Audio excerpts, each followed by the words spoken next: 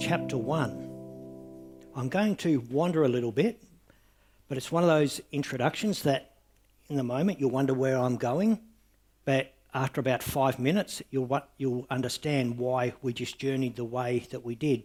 So if you want to open up your Bible to Psalm 1, and then also if you have a bookmark, put a bookmark in Ephesians, because a number of times we're going to be going back to the book of Ephesians. So Psalm 1. Psalm 1 says, "Blessed is the man that walks not in the counsel of the ungodly, nor stands in the way of sinners, nor sits in the seat of the scornful, but his delight is in the law of the Lord. And in his law does he meditate day and night.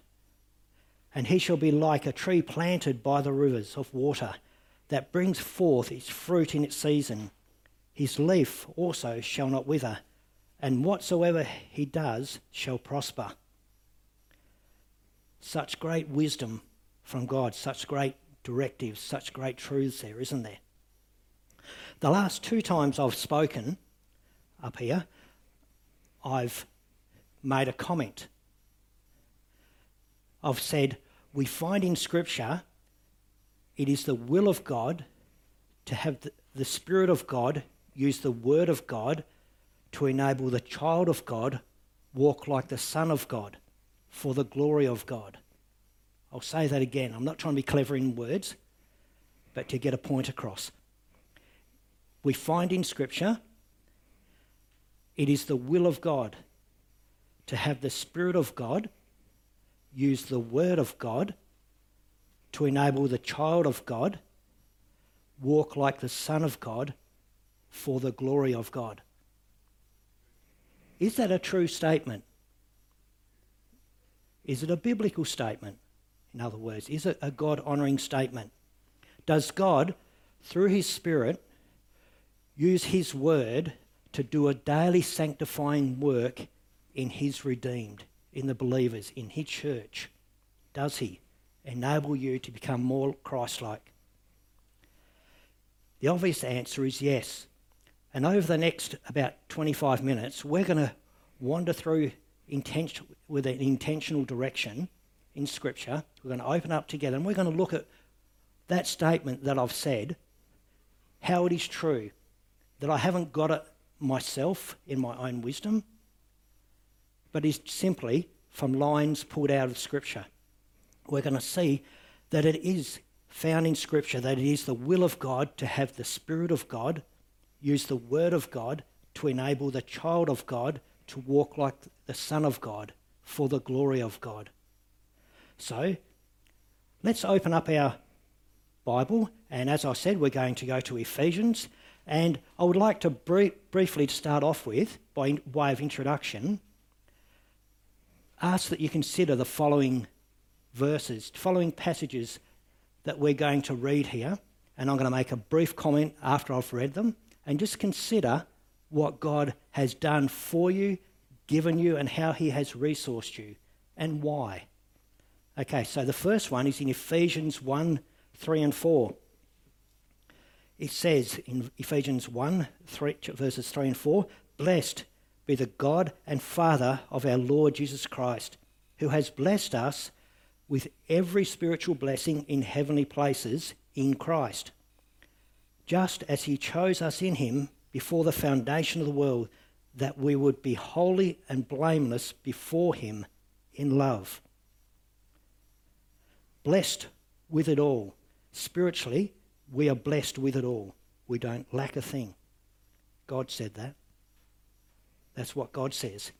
And he also says it's with the aim to present us holy and blameless in the future before him.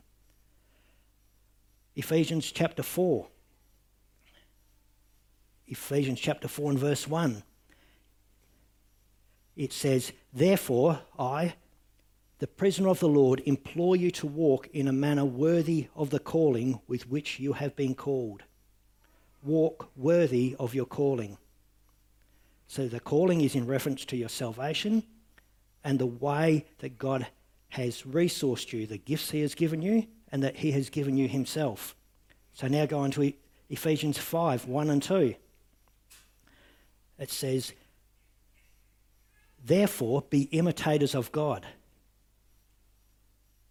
Be imitators of God as beloved children, and walk in love, just as Christ also loved you and gave himself up for us as an offering and a sacrifice to God as a fragrant aroma.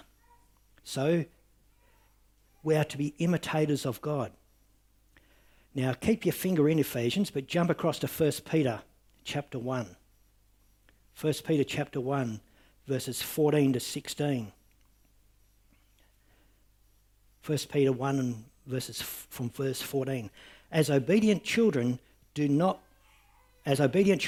be conformed to the former lusts which was in your ignorance, but like the Holy One who called you, be holy yourselves, also in all your behaviour, because it is written, be holy, for I am holy. What a huge call.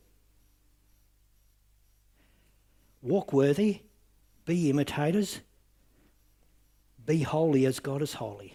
What a huge call.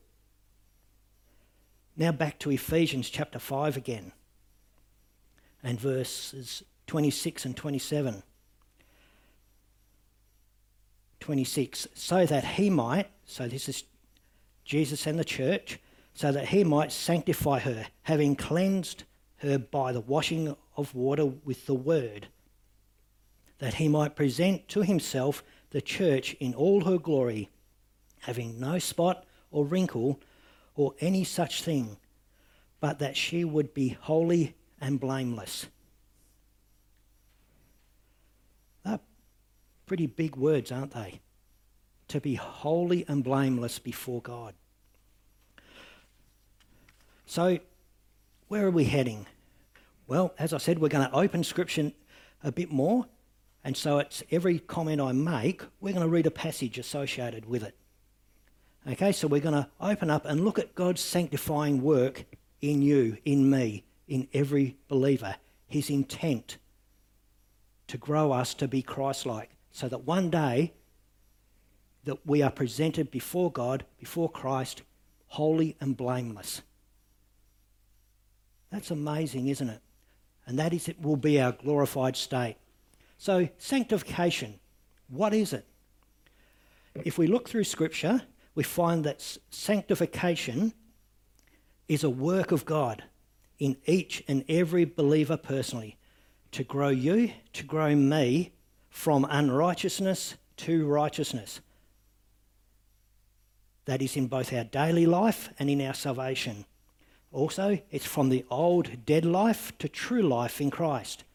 It is to grow each of us from me-likeness to the likeness of Christ, according to God's calling on each of us. It is from ignorance of God to a personal knowledge of God. 1 Thessalonians chapter 4 talks a little bit and explains this a little bit more. And we read in 1 Thessalonians chapter 4, it says, finally, then, brethren, we request and exhort you in the Lord Jesus that as you received from us an instruction as to how you ought to walk and to please God, just as you actually do, that you excel still more. For you know what commandments we gave to you by the authority of the Lord Jesus. For this is the will of God, your sanctification. That is, that you abstain from sexual immorality, that each of you know how to possess his own vessel in sanctification and honour, not in lustful passions like the Gentiles who do not know God, and that no man transgress or defraud his brother in a matter, because the Lord is the avenger in all these things, just as we also told you before and solemnly warned you. For God has not called us for the purpose of impurity, but in sanctification. So God's work in you is all about taking you from to, taking you from unrighteousness to righteousness, taking you from a place of ignorance where you don't know to where you are illuminated by the Spirit from his word. And we'll see more of that part coming up. So that scripture here that we've read so far has clearly told us, and it's for every believer, not just me, not just you, but believers all over the world. God calls each of us to a life of sanctification. Now, earlier on, the verses that I first read from Ephesians, they are ones that we often talk about and use in relation to our service, but they are also related to our sanctification. God gives us all these spiritual blessings, and as we read in Ephesians chapter 4, that before the foundation of the world, he had it ready for Jeff Seeby, so that when he was saved, when he put his faith in Christ as his Saviour, that there was nothing lacking for him, that there was nothing lacking for you if you have truly put your faith in Christ, in his death, his blood that paid for your sin, and that you believe in him and his resurrection, that you have that forgiveness, you have that blessing, that spiritual blessing of everything there that God then builds on with a great intentional purpose and plan, full of wisdom. So he trains you one way, he trains me another way. So there are parts where it is from unrighteousness to righteousness. There are ways that he sanctifies and grows some of us from one characteristic to another characteristic, enabling us so that we can use the gifts that he has given us that are in amongst what is in that verse 3, every spiritual blessing. And we'll read more about this later on in 1 Corinthians chapter 12. So some of our sanctification, what happens in us, some of it is the same. And some of it is different according to the equipping and the gifting that God has given us and the direction he wants us to go in life. So let's keep going. Let's understand that the sanctification is God's blessing on his own. It is a work of necessity. It is a work of grace. And it is in unity of his calling of us. It is in unity with his calling of us. Sanctification is more than a religious word. It is God's word. It is God's work according to his will, according to his holiness, which he only can do. He is our sanctifier. Separation unto God, because it is he who causes it, and he is the author of our sanctification, so that we can be holy and blameless before him for all of eternity. Sanctification, it's when the righteousness of God dictates our life. If you turn to Romans chapter 6, Romans chapter 6, verse 17, and we read, "But thanks be to God that though you were slaves to sin, you become obedient from the heart to that form of teaching to which you were committed. And having been freed from sin, you became slaves to righteousness." So this is where righteousness of God dictates. You became slaves to righteousness. And I'm speaking in human terms because of the weakness of your flesh. For just as you presented your members as slaves to impurity and lawlessness, resulting in further lawlessness, so now present your members as slaves to righteousness, resulting in sanctification. But we must understand all of what I'm saying here. There are three aspects of sanctification. I've mentioned them all, but I want to just pause and give a bit of clarity. There is the sanctification in salvation, from being unrighteous completely to being forgiven and declared righteous before God. There is the daily sanctification, where God continually works on us and grows us more in our character, in who we are, in our words, our thoughts, our actions, so that we reflect Christ. There's also our future glorified sanctification, when God changes us and enables us to stand before him pure, holy and righteous for all of eternity. And that's amazing, isn't it? And often these three aspects are referred to as justification, sanctification and glorification. But we're going to mainly concentrate on the middle one, just the day-to-day sanctification. And we're only just going to touch it. We're going to touch a slight sliver of what sanctification is, because there is so much to it. There is so much to it. So let's do a little bit of reminding here. So earlier we read from Ephesians chapter 1 and verses 3 and 4, where we are told that every believer is blessed with spiritual blessings, and we have all of them. We don't lack. None of us do.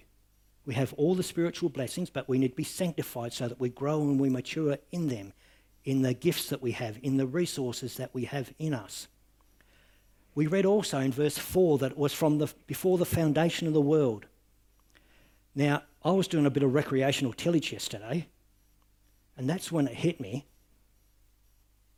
You Wally, you forgot the church computer. Oh no, what am I going to do?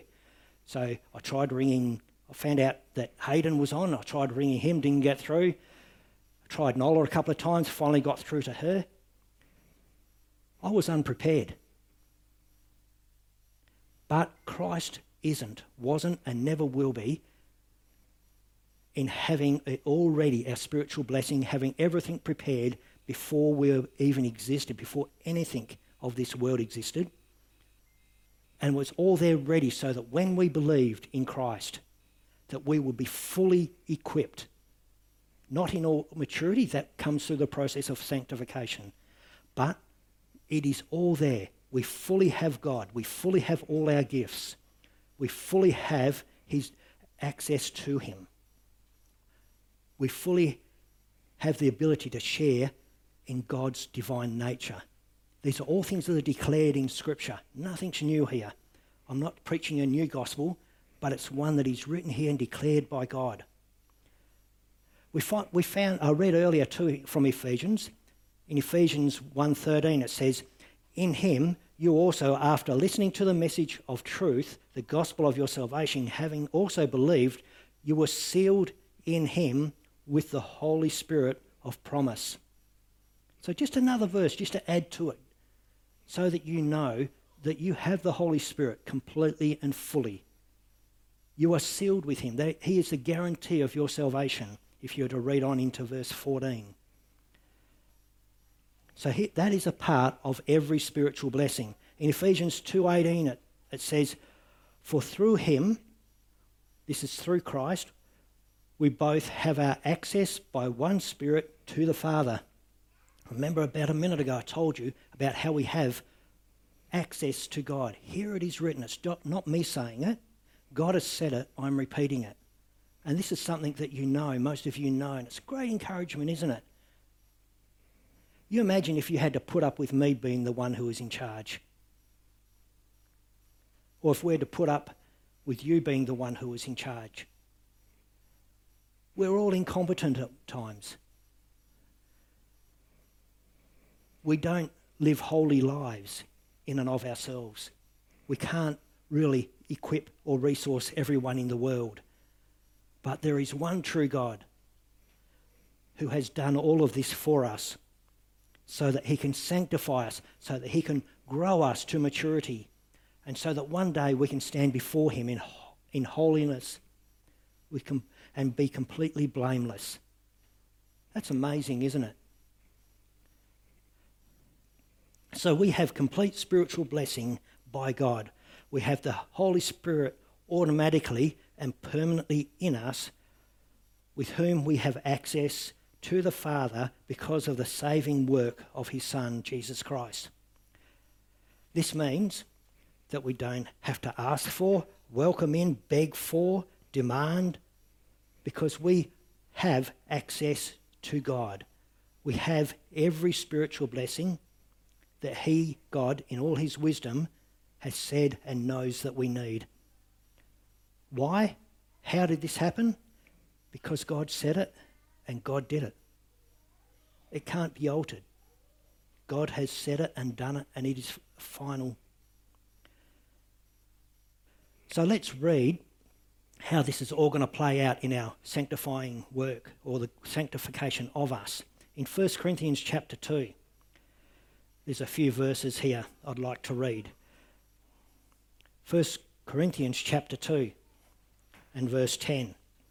It says, "But God has revealed them unto us by his Spirit. For the Spirit searches all things, yes, the deep things of God.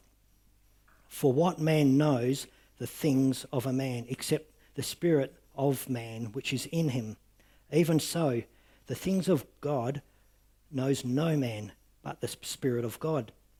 Now we have received not the spirit of this world, but the Spirit who is of God, that we might know the things that are freely given to us of God." That we might know the things that are freely given to us of God. "Which things also we speak, not in the words which a man's wisdom in the teaching, but which the Holy Spirit teaches."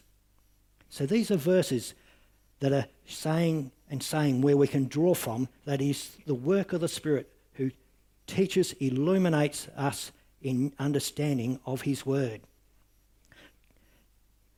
So the Holy Spirit teaches us comparing spiritual things with spiritual, but the natural man receives not the things of the Spirit of God, for they are foolishness to him, neither can he know them, but because they are spiritually discerned. But he that is spiritual judges all things, yet he himself is judged of no man. For who has known the mind of God, and that he may instruct him? But we have the mind of Christ. So we are blessed. That's only if you're saved, only if your faith is in Jesus Christ. Not because you've prayed a prayer, not because you thought God was good enough and therefore he had to come and save you. No, we are all wretched sinners of no worth before God. And he redeemed us. It was God who came and died on the cross, shed his blood intentionally. We remember back in 1 Timothy chapter 1 verse 15, Christ Jesus came into the world to save sinners. That is why he came. That is where our faith is. So if our faith is in Christ, then all of what we're talking about is ours. And the Spirit works in us to sanctify us, to grow us, to illuminate us in his word. But if you're not, you won't. You'll struggle. You might pick up this book with boredom or with a little bit of intent, and you won't get the understanding out of it. The Spirit will not give you illumination to sanctify you. The only part of sanctifying work that the Spirit will do in your life, if you're an unbeliever, is he will want to take you to a point of being a believer, to take you from being unrighteous before God to having faith through Christ, where you can stand before him as sanctified in your position, that you are a child of God through faith in the work of Christ. So, as we've just read here from 1 Corinthians 2, we not only have the Spirit of God as his redeemed, as his children, but by him we're enlightened, illuminated by the Spirit of God, taught by the Spirit of God. We are talking of the Spirit's work of illumination and teaching. He gives us new understanding of his word. And that is why sometimes we open up, we read a passage or a book and we think, yeah, we have pretty good understanding. Not in pride, but just a reality that we've gained an understanding here. And then we come back 6 days or 6 months later and think, wow, where on earth did that come from? I didn't see it before. But that is God working in us according to his will, in the way that he wants us to grow at the rate of maturity, the things he needs us to be prepared in for tomorrow, for this afternoon, so that we will have understanding. It's in God's wisdom and in God's timing that he illuminates, that he teaches, that he enables and resources us. So just a brief side note in this, I just want to just mention what I mean by illumination. the enabling and enlightening work of the Holy Spirit who lives in us, who lives in believers. He gives us enables us to have the understanding of God's word in accordance with God's will. So, it's not interpretation. Every time we open the Bible, we don't have to try and interpret it. It's not interpretation where we, in our own ability, we try to grasp what's going on. We'll get out a dictionary or whatever and try to think, what on earth's going on here? It seems all silly to me. And it's not a revelation, because we read in Scripture that Scripture is complete. We'll read in a minute that in reference to Scripture, it is complete. We cannot add to it, but yet God will illuminate us with it. And he will guide us. He will sanctify us. So let's read that. Don't just take my word for it. Let's turn to Romans 16. Romans 16 and verse 25. Now to him, verse 25, now to him who is able to establish you according to my gospel and the preaching of Jesus Christ, according to the revelation of the mystery which has been kept secret for long ages past. So here, God through Paul is explaining a lot of these things, they were hidden before. They didn't grasp it because they weren't fully revealed to them. But now they are. And if we were to go back to Ephesians chapter 3, and for the sake of time, I'll just read parts of it, but if you were to later read verses 1 to 9, it gives it a bit more background and a bit more understanding. But he says here that in verse 3 says that by the revelation there was made known to me the mystery, as I wrote of before. And if you skip down to verse 8, it says, to me, the very least of all the saints, this grace was given to preach to the Gentiles the unfathomable riches of Christ, and to bring to light what is the administration of the mystery, which for ages has been hidden in God, who created all things, so that in the manifold wisdom of God might now be made known through the church to the rulers and authorities in heavenly places. This was in accordance with the eternal purpose which he carried out in Christ Jesus our Lord, in whom we have boldness and confidence in our access through faith in him. So this is talking about previously all of what we have as the New Testament. So much of it was not revealed by God. The Old Testament saints did not have that knowledge, did not have that understanding.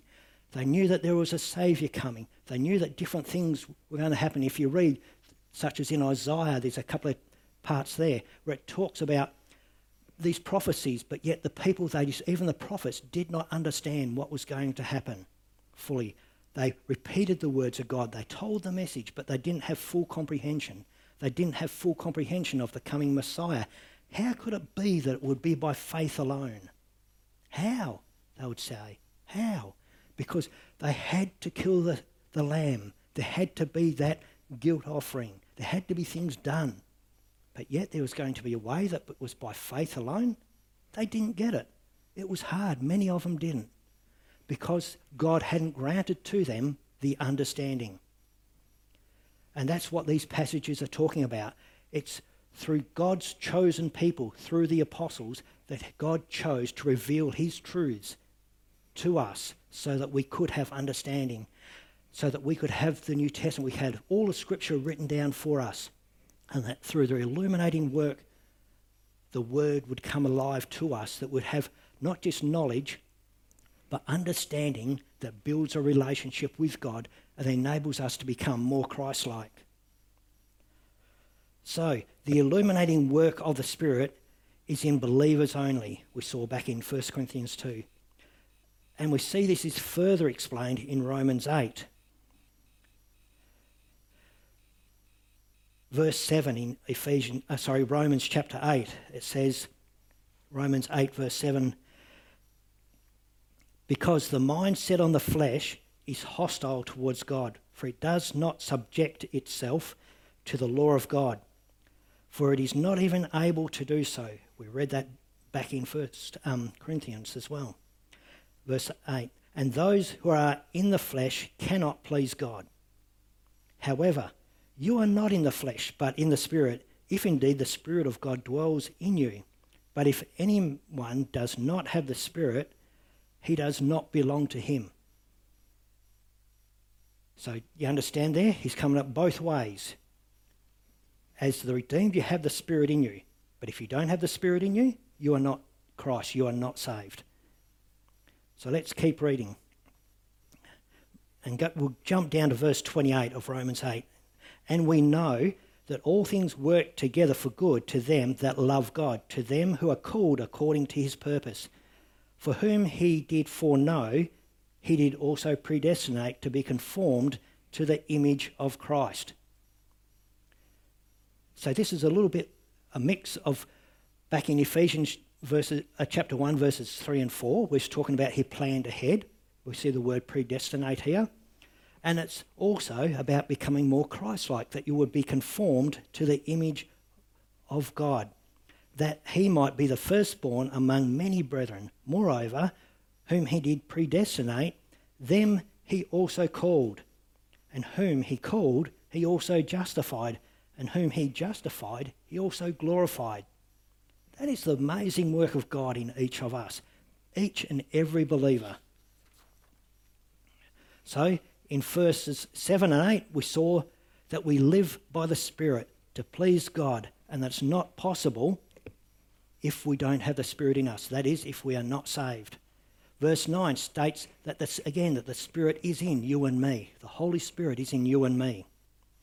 Verses 28 and 29, 28, he says about how God causes all things to work together for good, for our good.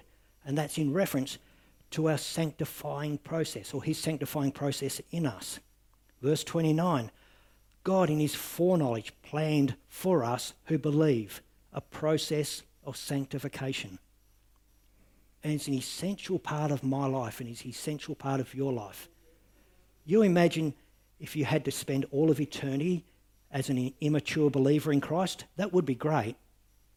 But when you know that you could be holy and blameless before a true, holy and righteous God, how much greater would it be if you could stand there holy and blameless? And that is God's plan and God's will, which he will bring about with each and every believer. So why the link with the Word? What's so good about this? Well, let's deal with that. Let's read. Well, let's read from 2 Timothy chapter 3, verses 16 and 17. Let's talk about this book, these words. You have a copy, I have a copy. Many of us have multiple copies. We're reading 2 Timothy 3, 16 and 17.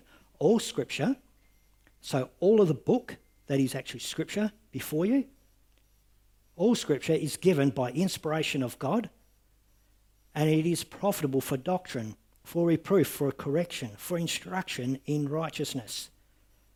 So this is all talking about sanctification, isn't it? You and I growing, you and I maturing.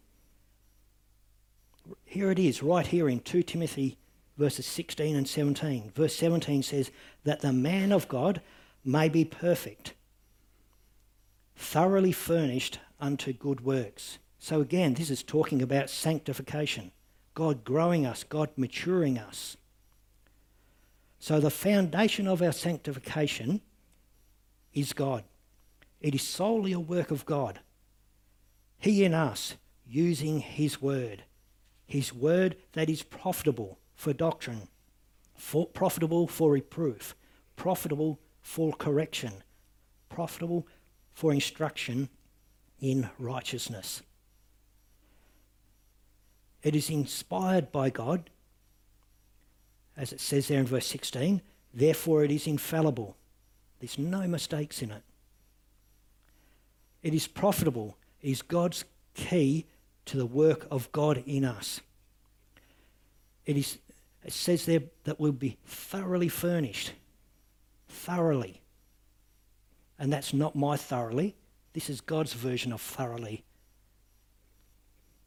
So the foundation and the work is solely God in us. a work which he planned long ago, before the world began, with enabling and equipping believers from their point of salvation. So let's talk a little bit more about the sanctification, the actual process. Because that's a feeling of sanctification. If we were to turn to 1 Corinthians 12, you would read through there about our gifts, how God equips us with our gifts. And you would read that he's according to his will and his purpose.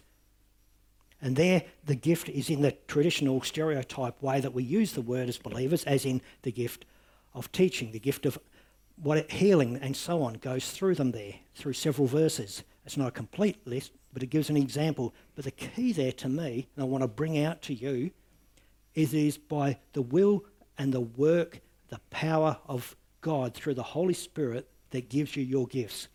And that is to each and all of us completely at salvation. So as we saw back in Ephesians 1, as we read in Romans, and as in many other places in Scripture, our gifting is a gift. It is a privilege.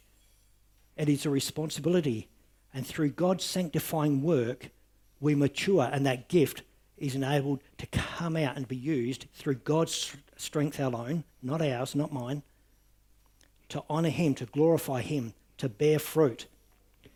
And if you were to read through there, you would find in verse 11 in 1 Corinthians 12, verse 11 it says, "But one and the same Spirit works all these things, distributing to each one individually just as he wills."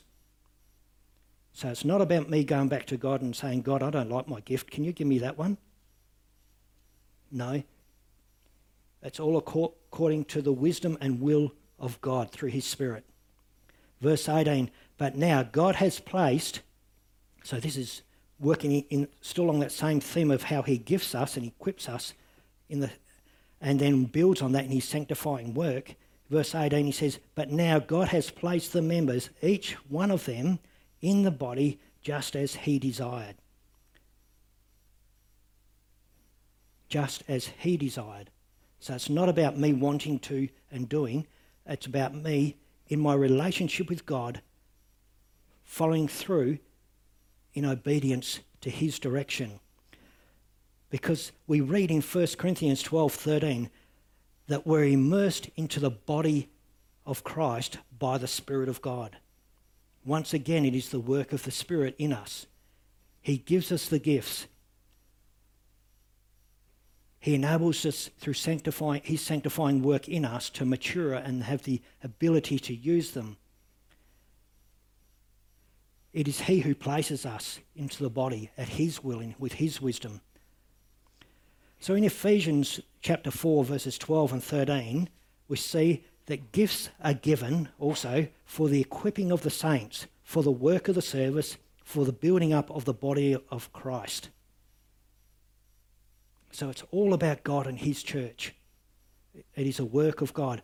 God, since eternity past, has desired and planned the best for you to be Christ-like, to be in Christ, to be in his body, and to be under a process of sanctification, the work of the Spirit in you.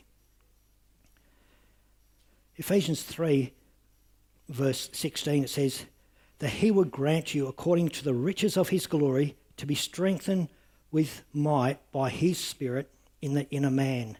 So it's the work of the Spirit that strengthens us, not me, not you. "That Christ may dwell in your hearts by faith, that you, being rooted and grounded in love, may be able to comprehend with all the saints what is the breadth, the length, the depth and the height." It's talking about God and his wisdom, his holiness, his righteousness, all of who he is. Through the illuminating work, the power and the strength of the Spirit in us, that we are able to grasp at all who God is. Verse 19, "And to know the love of Christ, which surpasses knowledge, that you might be filled with all the fullness of God." It's an ongoing work, isn't it? Sanctification. In John 17:17, it says, sanctify them through your truth. Your word is truth. And as time's going on, I'm just going to quickly go on a little bit here to finish up. But I want you to understand, think about Scripture, think about John 15, the vine and the vine dresser. How it's, the picture is given there of the vine and vine dresser, how we are pruned. Sometimes in our lives there are ouch moments where we realise we've been a wally because we acted in ignorance. We could have pursued God and we could have known by now, but God brings back to remembrance his word. God in us, his Spirit. And then he graciously enables us to be humbled and to grow. Or the ouch moment might be that, those shears that come in on that vine, that hurts because I've sinned. The work of the Spirit in me.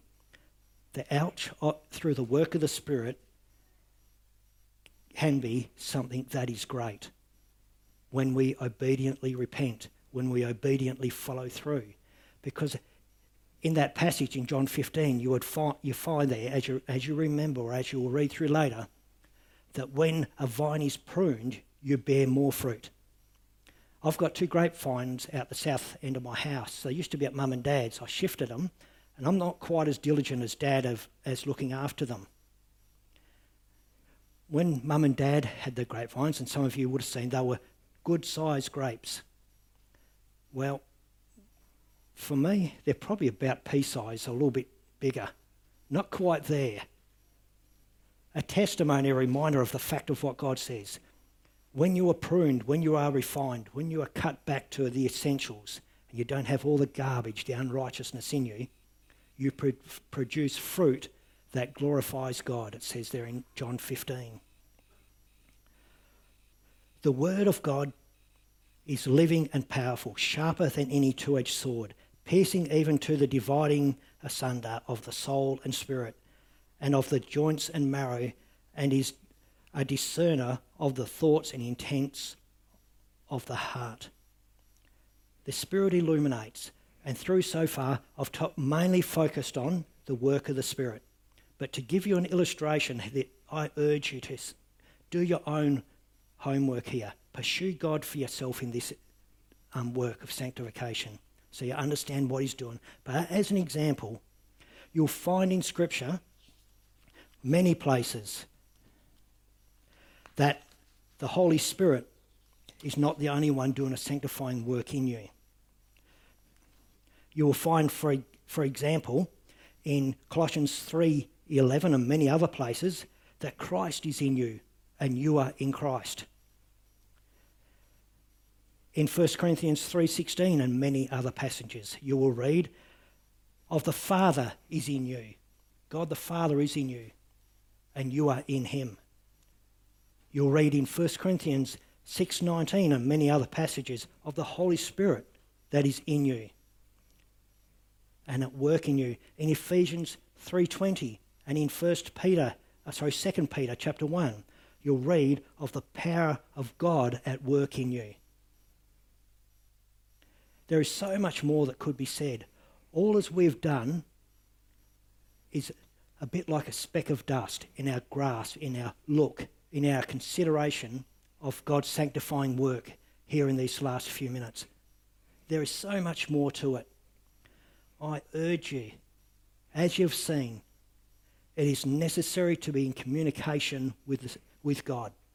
It is necessary to be pursuing God in his word diligently. It is necessary to be responding in the right manner to God when he directs you, when he causes that ouch, or whether he encourages you and it's more of an amen. These are essentials. Just like a vine, you cut off that branch and throw it off to the side. What happens? It dies. Out behind Dad's chook yard from where he pruned the vine all that time, there's rotting sticks out there. They produce nothing. And it's the same for us. If we don't work in unity with God, if we neglect God in prayer, if we neglect him in his work of sanctification, if we neglect him in his word, it's like cutting ourselves off at the neck. Literally, we'll become dead before him. But enjoy the blessing, the privilege of being God's child and being sanctified by him, by being obedient, by being repentant, by being fruitful, because this is the work of God in you, the work of the Spirit. Let's pray. Heavenly Father, I thank you for who you are. Lord, I thank you. You are so gracious. Each of us, Lord, if we were to write a book about our lives, there would be many chapters we wouldn't print. We wouldn't even write down a note about them because we're ashamed at some of the things we have thought, some of the things we have done.